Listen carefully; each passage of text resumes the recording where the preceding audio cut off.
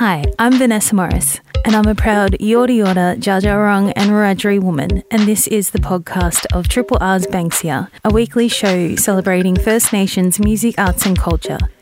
Banksia is broadcast live on Triple R from Wiradjuri country every Monday from midday to 1 p.m. Hope you enjoy the podcast and feel free to get in touch via the Triple R website.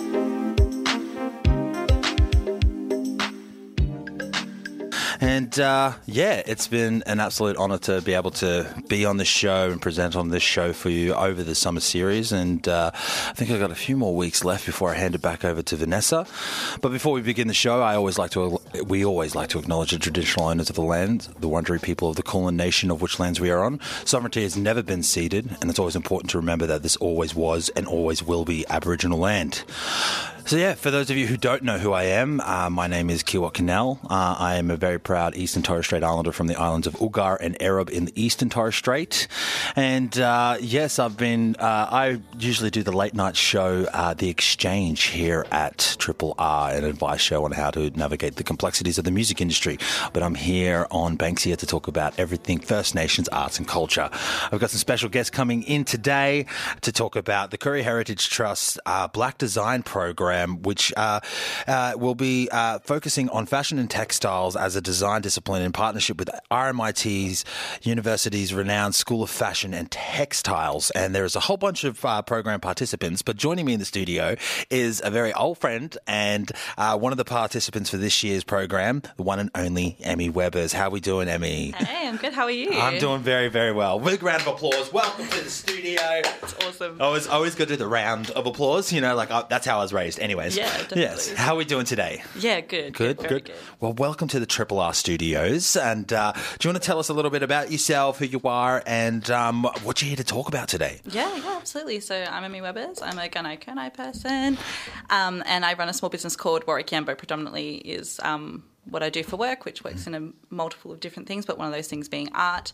I applied for the Blak Design Program, which is an insanely impressive initiative that they have going on. It's gone on for like 4 years now. Yep. This one is textiles and fashion, which for me is I've looked at it over the years and wanted to apply for it, but I've always had really young kids and just didn't want to take a spot and not be able to commit the time and energy to it that it deserved. Yep. And this is one of the first years where I could do that.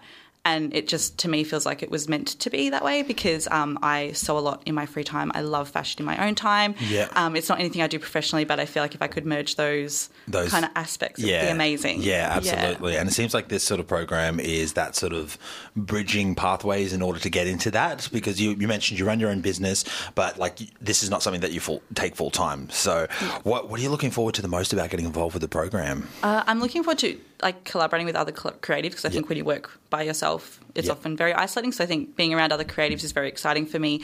But also just there's a lot of they talk about a lot of the workshops they do in terms of understanding industry knowledge and, that kind of stuff. And I think that would also be incredibly beneficial for me who just kind of flies by the seat of my pants and, just does things as I'm going and, enjoys it and doesn't really think maybe too heavily about that side of it. And I'm probably at a point with my business and in my career and also just in life where I do probably need to look at that more proper industry side of what I'm doing. Absolutely. Especially as a creative, we always focus on just, creating things and getting things out there and just focusing on that creative side. But there is also sort of a business element that you got to understand, especially at an industry level, if you're looking to sort of make a sustainable career. Do you feel like this program will help you get to that?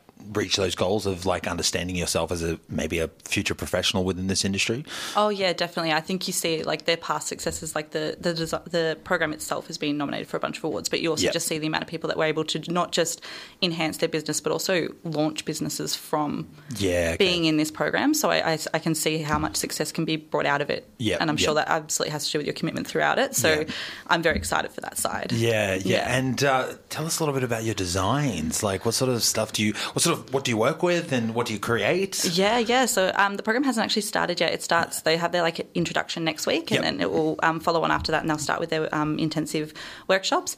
But in my own life, I work with a lot of different things. I think I have this thing where I just can't ever stick to one thing for too long. I need to be creating something new or something different or playing with something different. So I do a lot of painting and stuff like that. Like everyone else, I do digital art. I love big design murals, like especially if it's on something kind of unique, like not just a wall, but like I painted like a tank recently, like anything that's kind of like really, really different. And then I also hand make like lots of like little painted like wooden animals and like stackers and stuff like that for like early learning spaces.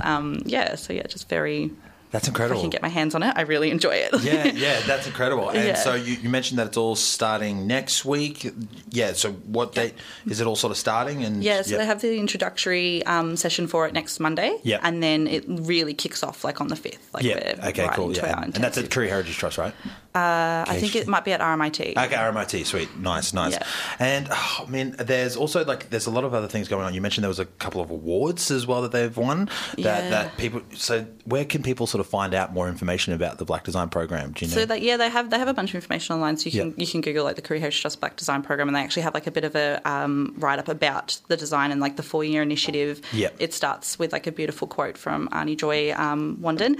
And so, like, you can... and then you can kind of read about the past participants as well. Like you can look at their stuff and then look at the awards they've won. One of their exhibitions, I think it was the second one they did, Layers of Black, is actually they did the exhibition at the end and now it's touring, which is like super impressive. Absolutely. Like touring exhibits is incredible, like to be able to show your art like that across either the country or even in state, like it's absolute like touring is everything, Yeah, absolutely. On any creative level, like if you can get out there and share your art with the world, like that's got to be the dream, right? Oh, absolutely. Like it's amazing. It's great to have it like an exhibit at all. Like I think that's fantastic because people come to it and they will enjoy it. But you get it moving and anyone can see it. That's amazing. Like, absolutely. And a credit to the program. Like. Absolutely. And what would you say as a creative and as an artist, what would be some of your biggest inspirations?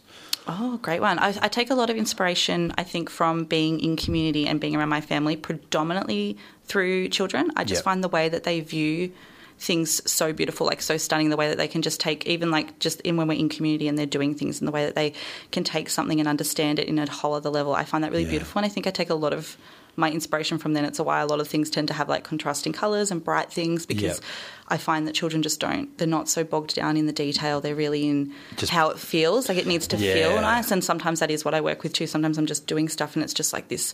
It's a feeling. It just feels really lovely. And like I didn't take a lot of my inspiration from my That's really beautiful. That's really beautiful because being able to just create from pure feeling rather than sort of like intention. What is the purpose behind this? But just like that's really beautiful to get the inspiration from your children as well. Like not just but all kids as well. Like they're so innocent and and it's just the way they view the world is absolutely beautiful, and that's how you can that's how you create your art. It's absolutely sensational. Yeah, and I'm really lucky because I have my kids at home too, so sometimes I'll just create something and I'll just like casually show them, like I just wonder how you feel about this, like just do something for you too.